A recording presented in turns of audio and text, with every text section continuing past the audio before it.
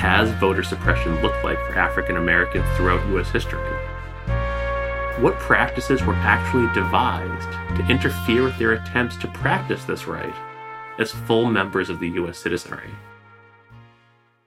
Students should know that there have been mechanisms to disenfranchise Black people, like the white primary, the grandfather clause.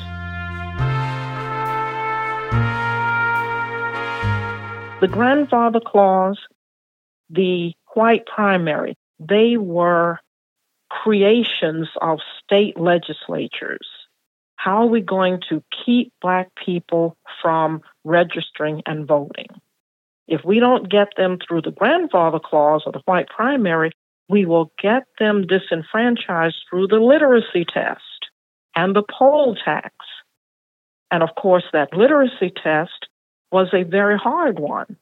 Can you interpret the Mississippi Constitution? I can't.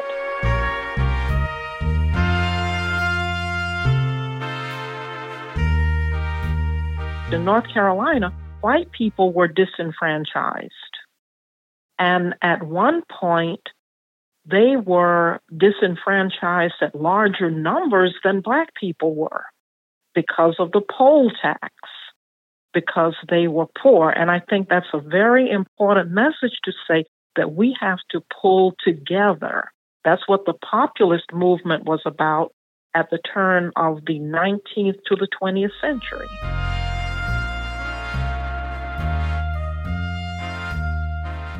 You've got to realize that you are a part of that process.